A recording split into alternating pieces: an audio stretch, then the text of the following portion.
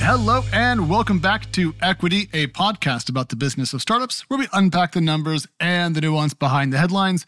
My name is Alex and I'm joined, as I always am, by my dear friend. It's Mary Ann Azevedo. Mary Ann, hi. How are you? Hi, Alex. I'm great. How are you? I'm surprisingly good for how little sleep I got last night. There was a spouse who was on call and whose pager was going off all night. There was a baby who was crying. There was a dog that was vomiting. It was full circus. Wow. And you look but I feel chipper. I feel okay. I have drank a lot of coffee, so I'm going to crash really hard about 4:30, but we're going to get through it and we're going to rock and roll. It's going to be great. Let's go. All right. So today on Equity, we have Deals of the Week. We're talking about Rainforest, @One Ventures, and Section 32. So if you have wanted venture capital news, we have that for you in spades. And then we're going to take a first look at Q3 venture capital data from around the world, where things are going well, where they're not, and why there is still no exits. And then we're going to wrap up with social impact investing and an update on the Fearless Fund saga that we had discussed on the show. And we're going to bring Dominic Medora-Davis on for that at the end. Whew. But, Mary Ann, to start, just a quick note, the SBF trial is still going on. We had an episode with Chain Reaction's Jackie Melinek earlier, and I have to say I am riveted by what I guess is kind of like tech's trial of the century. Yeah, for sure. I mean, I'm a little envious of Jackie being there in person. I mean, what an experience that must be to see all this unfold live. I know that this is going to be fodder for years to come for probably movies and all sorts of things. I can't wait to see how it all just turns out. Yeah, the only thing I'll say is I'm also jealous that she's there in person because it's always fun to witness, big moments in history sounds too grand, but you know what I mean? Things that are happening. Right. But given that she has to give up her laptop and phone all day, I mean, when is the last time you were offline for a day? I didn't realize that. How can she take notes?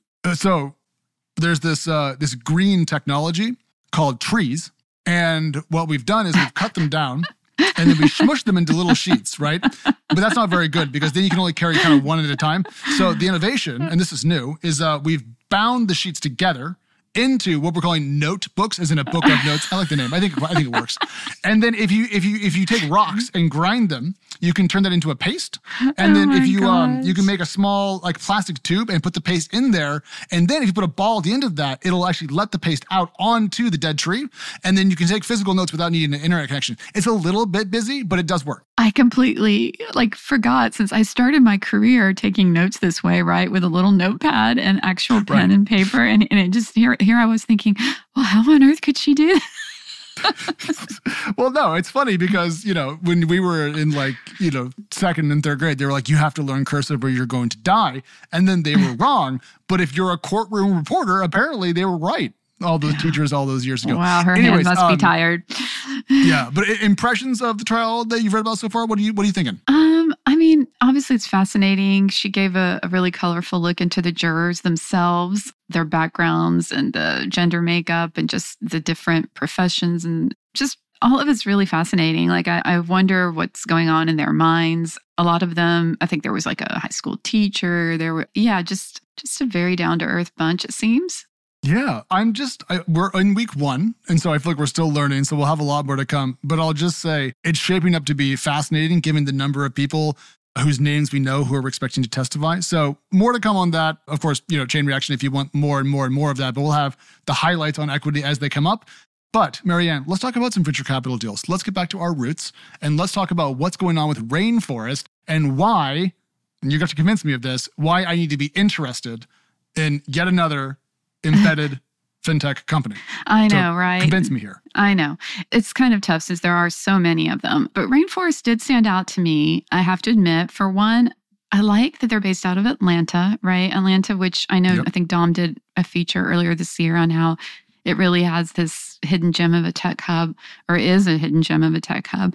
But they're based out of Atlanta. I talked to Joshua Silver, its CEO, and what they're doing is specifically working to help software companies embed financial services and payments in their offering. And Joshua's just I liked him. He's smart. He's just seem very authentic. And I love how he kind of countered with nothing but respect Andreessen's general partner, Angela Strange's famous declaration in late 2019 that every company will be a fintech company. And by that, she meant that, every company would derive a significant portion of its revenue from financial services at some point. And, that's played out to a certain extent. But he argues, you know what? No. Not every company really wants to be a fintech. There's a lot of headache. You have to be regulated. There's risk management. There's compliance. So he says, no, most of these software companies really just want to add payments. And that's what Rainforest is there to do. So here's where I'm going to go ahead and just say that I think that Angela Strange was right and that he's almost arguing a nuance that isn't. Okay, so Andreessen says, the venture capital firm says, majority of companies are going to be fintech companies. They're going to drive a lot of their revenue from fintech. Reasonable. I agree. And I think the vertical SaaS boom of 2020, 2021 made that case. A lot of companies got into payments as a way to derive extra revenue from their customers. Fair enough. And then the Rainforest quibble is that companies don't actually want to build that tech themselves. They just want to have fintech services. So Rainforest will help them embed them. But what's the difference? I don't know. It feels like we're trying to find a hair if they do the fintech stuff in-house or they hire someone else to kind of offer the tech to them, right? That's my vibe. Am I? No, you're right. Okay. 100% right. Yeah, no, you're right. But for him, it means, okay, well then we get to be that provider that helps them do all this and make all the money off of it. So you're right. I don't think she was wrong, but I also don't think he's wrong. Yeah. That's the diplomat. Maybe what we're trying to say is they both have a point. Angela was making a more general point that was directionally correct. And here Rainforest is trying to almost like implement the spirit of the idea without letting the technical difficulty of doing fintech spread out too far. And this is a good use of technology if you can offer this service and it works really well. The thing that I'm just curious about is, they just raised $8.5 million in the seed round. Is that enough capital to really go out there and make a dent, given how much money fintech companies have raised that are also in the pretty competitive, I would say, embedded fintech area? Yeah, it's a good point. They raised like another $3.25 million or secured $3.25 million in a debt facility as well. But still, in the grand scheme of things, it's not a huge amount of capital, especially when you look at Stripe, which is essentially a competitor here because what Rainforest is doing is competing with Stripe Connect. And we're talking about a massively funded company valued at like $50 billion. But I really like that Rainforest doesn't seem to be intimidated by that, right? They're just like, look, we're doing this, we're doing it well. In just a short amount of time, they had secured client commitments representing more than $500 million in processing, with much of that volume guaranteed. They're just heads down. They're not too worried about it. I don't think they're trying to be the next Stripe. They just want to take some market share from Stripe. And it's a big enough market. So, That's what I was about to say. They don't even really have to take market share from Stripe. They can just grab market share, period. And that's why I was probably a little bit too bold in my prior statement about competition, because I keep forgetting how much volume there is here to go after. Right. It's a bit like how there's so many startups that are trying to solve B2B payments. And like this year's YC, I think, had a couple of these. And I'm like, oh my God, again. But then I realize there's so much money that moves between corporations. If you can grab a couple of bips of market share, you're a big company, you're doing great. Exactly. Yeah, exactly. And so, it's not just the other startups, but they're going after like the legacy players like Fiserv, FIS. So I think it's a company to watch. I'm going to be paying attention. I also thought it was interesting that their revenue model is entirely consumption-based. So they earn a small percentage of each transaction processed. Again, a little bit different. This one was just, I can't articulate it specifically, but it was just different talking to this company. Well, you're talking about kind of the founder X factor, which I think is what VCs are always hunting for. And I think the difficulty in articulating it is because it feels different, but in a way that's a little bit ineffable. And some people, just when you talk to them, that's how they make you feel. I want to do a quick aside before we talk about Section 32 and At One Ventures, because when you were talking about competitors, you brought up Stripe, and I was thinking about Phoenix. Yeah, I did too. But it turns out that in digging a little deeper into this, I think it would be more analogous to Stripe Connect's offering. But if I was correct to think about Phoenix or not, I just Googled Rainforest Phoenix, expecting it to bring up one of those like, Rainforest or Phoenix, which one's the right one for you? So I could kind of compare and contrast. Google decided that I must have meant Rainforest Phoenix, which is a place in Arizona, did not give me the option to say, no, I meant Rainforest Phoenix, and then began to offer me plumber and HVAC contractors in that area, and then also information about Mumbai. This is what I mean when we say Google has gone to shit. Because 10 years ago, they would have said like, oh, Rainforest Phoenix, they shared a founder. Here's a blog post they wrote back in 2002. All right, back to venture capital. Yeah, but first I do have to tell you, we were both on the same wavelength there because I too immediately thought of Phoenix because they do cater toward vertical SaaS companies as well. So yeah, I agreed. I don't know. We're gonna have to see how this all plays out. I think that again, there's enough room for all these players, but I figured it out. Right. You figured it out? What? I figured it out. So Richie, who runs Phoenix, recently came to Disrupt. He's a nice enough guy. He buys Rainforest and then uses it as a cudgel to beat on Stripe. And then we get ourselves a good corporate rivalry. Because I miss the days of Lyft and Uber, you know, when they were really going at it. Right. I feel like everyone's all like, oh, we don't really have competitors, blah, blah, blah, blah, blah. Like, just say I it. Want some... Yeah, I want some spicy CEOs. Richie, to his credit, is not shy about his attempts to take on Stripe. So, Richie, if you're listening, check out Rainforest. Yeah, and if you do buy them, well, don't blame us if it doesn't work out. All right, we got a couple of new venture capital stories this week on the fund side. So if you are out there building something, this is for you. Marianne, the one that I picked is @1 Ventures, AT_ONE, which Tim on my team pointed out might actually be a way to just break up the word atone, because @1 Ventures does invest quite a lot into what I call, generally speaking, the climate and sustainability space. They have put together a $375 million new fund, which compares very favorably to their last fund, which was $150 million. And Marianne, a couple of years ago, we saw venture capital funds getting much larger very quickly. That has changed. And also, I feel like climate and sustainability were still bad words in venture a couple of years ago. So to see this fund in this sector raise this kind of capital, to me, really stood out like a very positive sore thumb. Yeah, for sure. Agreed. I mean, we're talking more than double the last fund. They were shooting for 300 million. So they got way over.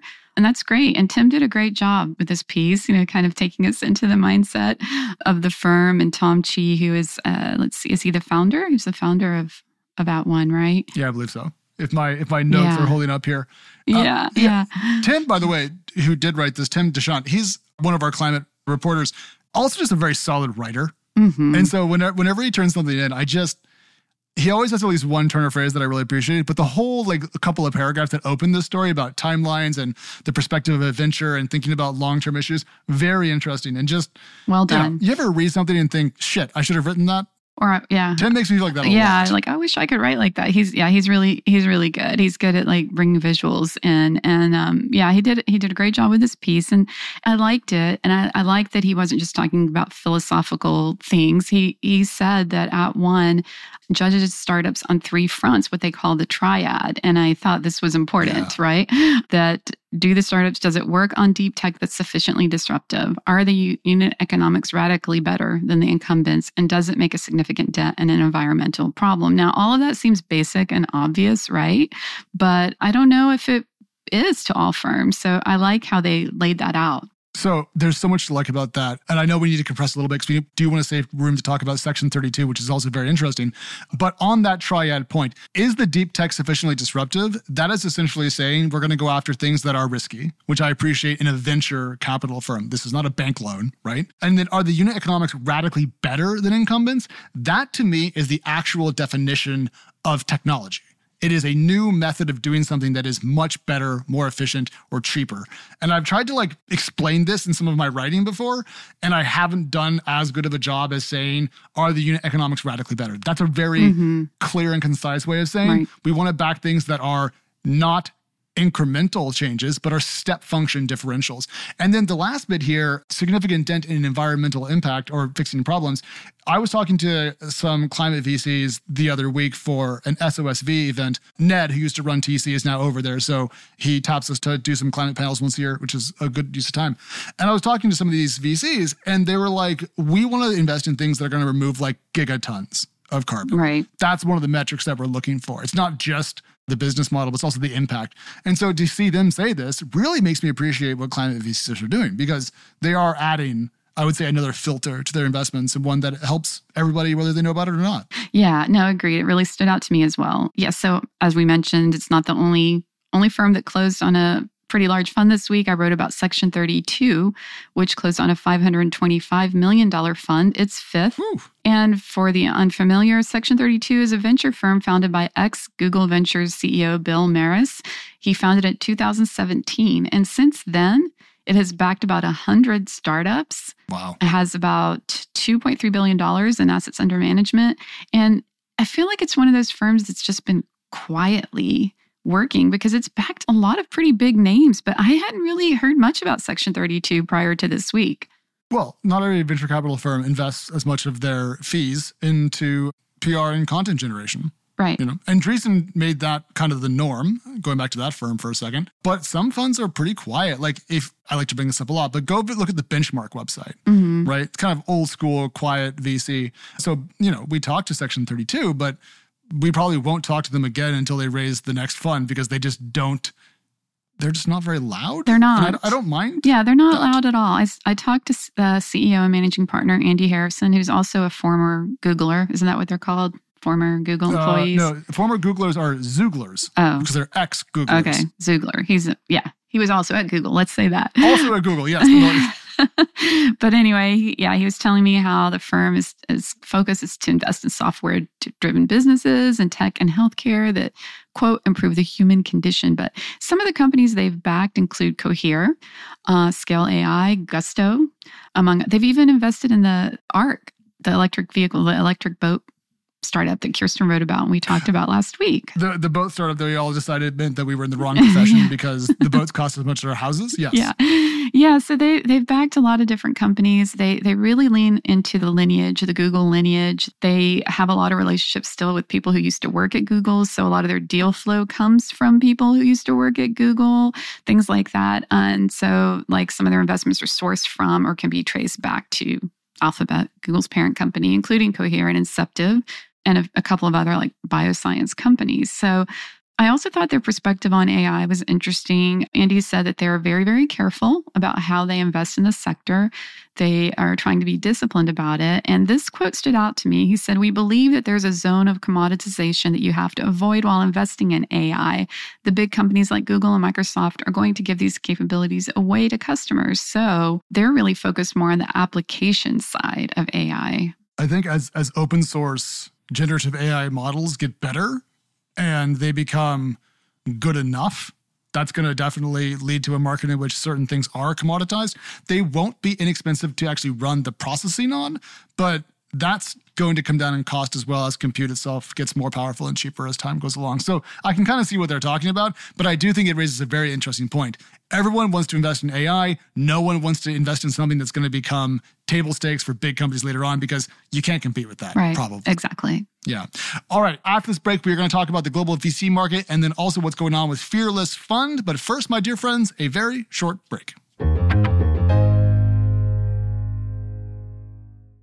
All right, Marianne, that is new fund news behind us. It's venture capital funding rounds behind us. Now let's talk about the overall picture that we're seeing about Q3 venture. And I have to ask, are you shocked that the numbers are not amazing? I'm not at all shocked because it is very, very much in line with what my inbox looked like over the third quarter. It was slow. Yeah. It was a slow funding quarter. There were not a lot of deals, and the ones that I did see were pretty small.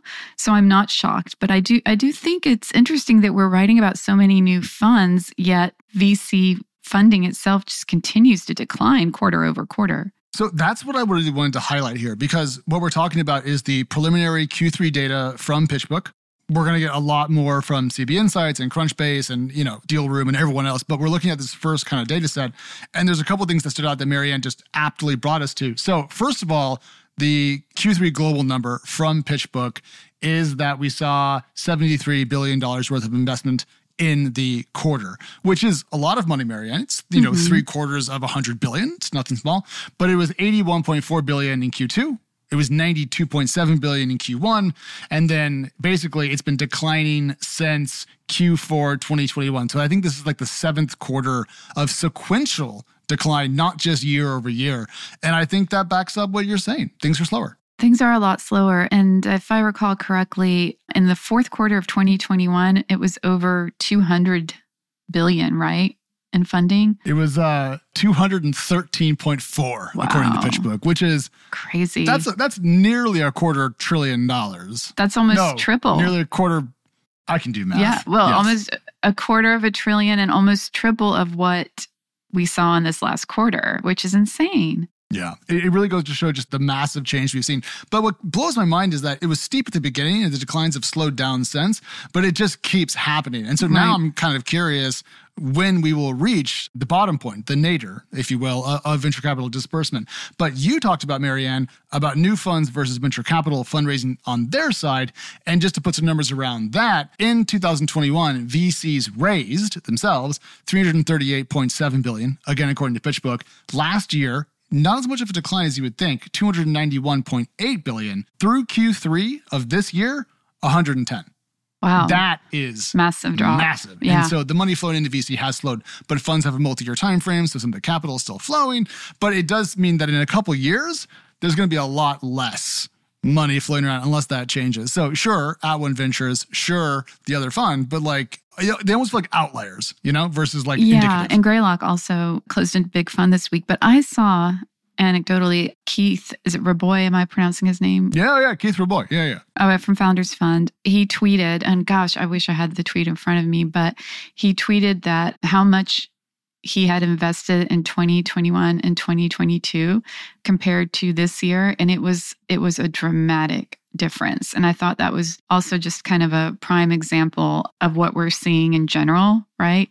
In the venture world. And now I'm determined to find this somehow before we stop recording. But I think it was only $6 million, he said. He'd only invested $6 million this year. Something just shocking almost. I mean, seeing people talk about how much money they're actually putting to work is almost anathema in venture, because no matter what VCs want to say that they're investing in, they're always looking for new deals because they don't want to miss out on deal flow. So to see someone actually talk about their capital disbursement is notable and does kind of mark the times. The last thing I want to bring up about this particular topic with the preliminary data, though, is that we're just seeing a similar kind of decline in exits. So it feels like the music is slowing across every possible element of venture: money into venture capitalists, money out of venture capitalists, and the money back to venture capitalists and their own investors. The whole merry-go-round is decelerating. And a couple of IPOs in Q3 were not enough to really change the dynamics there, even though, I'll take another Instacart, I'll take another Clav here, don't get me wrong, but drops in bucket versus, change in the water table, if you will. Yeah. Everyone was predicting a lot of M&A this year, and it started out kind of strong in that world of acquisitions or mergers. But then, wow, I'd say maybe after the second quarter, they really started just tapering off. I mean, I've seen a bunch of little consolidations, but not nearly as much as I think everybody was predicting. Oh, no. And we're at roughly through Q3 of this year, I think at 12 or 13% of the numbers we saw in 2021. Wow. Just to show you how much, 2021 That's all? was nuts. Yeah, it's not, global VC exit activity, to use PitchBook's terms, is down a lot. And I don't think Q4 is going to save it, given that we're already into Q4 and we haven't actually heard, I'm not hearing rumblings, Marianne, of mega deals or mega acquisitions or upcoming IPOs. So I think this year's kind of cooked. I think it's kind of surprising, though, because we have less venture dollars flowing into startups. We have hardly any companies going public. So It just seemed like it would be logical that more companies would be joining forces and okay, we don't want to die, so let's just team up and try to be a stronger one company instead of two mega companies. But I guess it's not happening as much as we really would have thought. Are you familiar with the phrase, the market can stay irrational longer than you can stay solvent? Well, no, I was not, but yeah, it's very true. Well, slightly by analogy, but the gist of that phrase, if you're not familiar with it, is that you can be right about something, but be way too early, and the market can just keep being strange for a long time. Mm-hmm. Housing bubbles always last longer than people expect. For example, people will be banging the drum oh my gosh, this is crazy. It'll take 4 more years. And so in this case, I feel like what we're describing, Marianne, is we're okay, the oxygen's out of the room. Everyone's going to have to share a tank here, but not so much. But I do think that's why we're hearing more about more startup deaths, because if you can't combine, you can't exit, and you can't raise, and you don't make money, eventually you hit the zero cash date and you shutter. So that's the vibe that I'm expecting to see more of. Okay, and before we conclude here, I finally found that tweet that I was talking about. I have to clarify. Okay, it was not It was not something that he tweeted. It was something that someone else tweeted, quoting him, talking to someone else. And supposedly he said, Keith Rabois said, that on average, he invested $110 million a year in new companies over the last 10 years while at Khosla Ventures and Founders Fund, but only $6 million in 2022 and similar in 2023. I mean, to go from $110 million a year to $6? That's nearly to zero in comparative terms. Wow. You know? Right. So that, I think, shows the mood of the moment. He's not alone in that. We'll do breakdowns on a regional basis probably next week. But I want to narrow our focus down to something going on inside the American venture capital landscape. And to help us understand this, we have brought back Dominic Midori-Davis, one of TechCrunch's finest, co-host of the Found podcast on the TC Pod Network. Dom, hi. Thank you for coming back. Hi. Thanks for having me back. Absolutely. And we're having you on because, well, a couple of things. But the first one is there's some news from the Fearless Fund saga that we've been talking about for some time now. So can you catch us up on the latest? Yes. Okay, so this weekend was a mess. All right, so basically what happened is on Saturday, the courts or a panel of judges ruled that Fearless Fund cannot give out its $20,000 Striver grant to Black women businesses until another panel of judges can give a final decision to see if they should be allowed to give out this grant while this lawsuit is happening. And you have to know that this is really dramatic because on Tuesday of last week, initially a judge said that they can give out the grant. And then Edward Blum, who is from the AAER, which is suing Fearless Fund, asked for an emergency hearing, which led to the emergency panel of judges, which led to Saturday's decision, reversing the original judge's motion. And so it was so insane because Fearless Fund, everyone was coming out saying, we won this first round, we got it. And then just a few days later, it was all taken away. And it's basically, the grant is now in a limbo state because the new panel of judges, which is supposed to make the final decision, no date for when they're supposed to come together has been announced. So basically, it's kind of like this grant is indefinitely suspended. I mean, this actually, it's so surreal that it almost feels like it should be an Onion headline. It's pretty wild. But Fearless Fund is not the only one. The Small Business Administration has also been sued. The Minority Development Business something. It's a lot of MDBD initials. I tried to Google that. Yeah, that's quite the acronym. They're being sued. Yesterday, a company called Hello Alice came out saying that they were also being sued for giving out grants for Black women. This is a trend. If you have a grant for Black women, it seems like you are going to get sued. Wow. So, but the goal here, Dom, is not to stop Founders Fund from giving out, let's be just brutal about this, relatively small checks in a venture context. It's about stopping anyone from trying to give out targeted grants to underrepresented peoples, right? Well, and see, that's the bigger picture. I had someone slip into my DM saying oh my gosh, it's just a $20,000 grant. But it's not just a $20,000 grant. This is a lawsuit, meaning that this is trying to attempt to shape legislative policy. Right. This is one grant, but this lawsuit is going after all of the grants. Because what happens to even this, you could even open this up to scholarships or anything that targets a minority group. All of that is going to be at risk. And it creates policy around this issue rather than just, precedent. Yeah. I mean, totally. The dollar amount is almost irrelevant, I would say, just because, well, first of all, $20,000 is relative, right? To some people, that's a huge amount of money. So to diminish it by saying, oh, it's just $20,000 is actually just kind of, I don't know, elitist, I guess, or just rude. Yeah, and ridiculous. But to your point, Dom, it's really more of what all of this symbolizes. And I think one of your stories ended with a quote that really stuck in my mind. And it was from someone in the UK saying, while nobody will explicitly utter the words, we're no longer investing in Black initiatives because the majority of the US no longer cares, that sentiment seems to be lurking beneath the surface. We built our own tables, and now it seems like everyone is cutting off the legs. And I thought that was so poignant because at first I was like, maybe it's not impacting the UK, right? This is a very US issue. Maybe it's not. And her and we were just having a conversation and she was like, oh yeah, by the way, we're all following this. And so I was like, it's so interesting because this is such a universal feeling with Black people throughout the Western world that people are kind of trying to take away things that they've built. And the fact that, she can say those things and that can apply to almost any Black founder in any Western nation, I think it's really something. Yeah. It's also amazing to me how petty this all sounds, because yes, this is about a broader issue. Yes, it is about changing the legal landscape for the worse, in my view.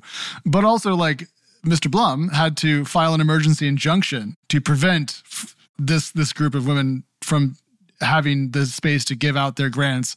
It's just, again, I try to imagine the mindset you have to be to wake up and go, oh no, my lawsuit against the small grant for Black women founders may be allowed to happen. So I'm going to file an emergency injunction because that's the best way to ensure they do.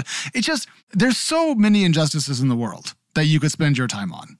Well, important context to have about Mr. Blum is that he's been doing this since at least the 1990s, and he's made it his career and his life mission to target anything that has racial qualifications behind it. So, he's also suing like a bunch of law firms right now for like a very similar thing, offering schemes for, trying to diversify their pipelines. So he's like a career suer in doing stuff like this. Wow. And it's, a lot of people are nervous, but yeah, we're just going to see what happens. Yeah, and then you also spoke to Erin Harkless Moore for your VC Office Hours series, and she had a couple notes about this as well. Yes, and she had thoughts that a lot of people had in the very beginning, were thinking that this is a distraction from the, bigger picture of things in progress. And yeah, I mean, there's a lot of people like her and the Pivotal Ventures, and they're moving on regardless. I mean, you kind of have to. You can't just kind of wait around and see. And so she's staying really focused on her work. Pivotal Ventures looks to, it's basically social impact investing. They're looking to see where progress has stalled in a lot of social sectors, and they're looking to fund innovation. And you can't let stuff like this stop you when you're, trying to fund stuff like that. I'm curious, when they talk about data-driven investing or how it can help improve social impact investing, what do they mean specifically? They mean by delving into the diversity statistics or what? Oh, I took that as, like, based on our conversation, I got from it that they were helping fund research in different sectors and different categories to kind of prove the size of markets and why it's important to back it. Like, I think they did a research on the care economy to show that that's a massive market and we should be backing innovation, and this is why, and kind of pointing to data and more so like the numbers and the figures to say why we should do something rather than just the feeling. So evidence-based. Okay. Yeah. Evidence-based investing, which ironically would lead to more investments in underrepresented founders because they often have better outcomes. The thing that I'm just sitting here trying to digest this again. Every time we talk about this, it just makes me a little bit mad that we have to keep talking about it. But maybe in the future, what we'll have is just people who invest in one particular group of folks and just don't have it stated out loud. Yeah. And then if people begin to complain that this fund only invests in Black women founders, well, then we can go pull data on the groups that only invest in white dudes. And we can say, well, if you're going to sue me for discrimination, as Mitt Romney once said, sauce for the goose, sauce for the gander, turnabout's fair play. So yeah. Right. Yeah, if that happened, that would be messy, because then everyone would be liable. Everyone would be liable. Right.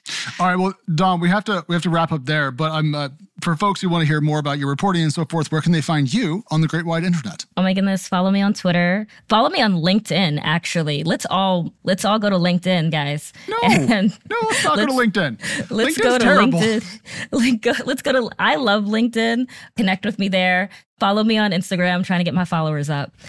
We have to find other ways. We got to get off of X, but also follow me on Twitter because I would love to hit 10K.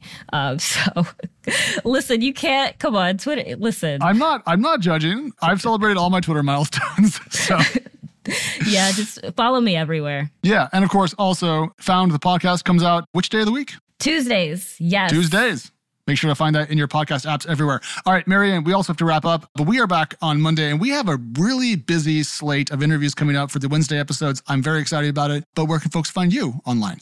Well, I'm still on X, pretty active there. Twitter handle is at Bay Area Writer. Also on LinkedIn. I have yet to devote the time and energy to boost my presence on all the other social media sites, Blue Sky, Mastodon, Threads. Who has time for that? That's why I don't want to use LinkedIn, because who reads their LinkedIn messages? I guess I should, but Life is shit. Dom's giving me the eyes. All right. Well, anyways, that's equity for this Friday. We're back next week. We come out 3 times a week, Monday, Wednesday, Fridays. We appreciate you. Talk to you then. Have a good weekend. Goodbye. Equity is hosted by myself, Editor-in-Chief of TechCrunch Plus, Alex Wilhelm, and TechCrunch Senior Reporter, Mary Ann Azevedo. We are produced by Teresa Loconsolo with editing by Kel. Bryce Durbin is our illustrator, and a big thank you to the audience development team and Henry Picavet, who manages TechCrunch audio products. Thank you so much for listening, and we'll talk to you next time.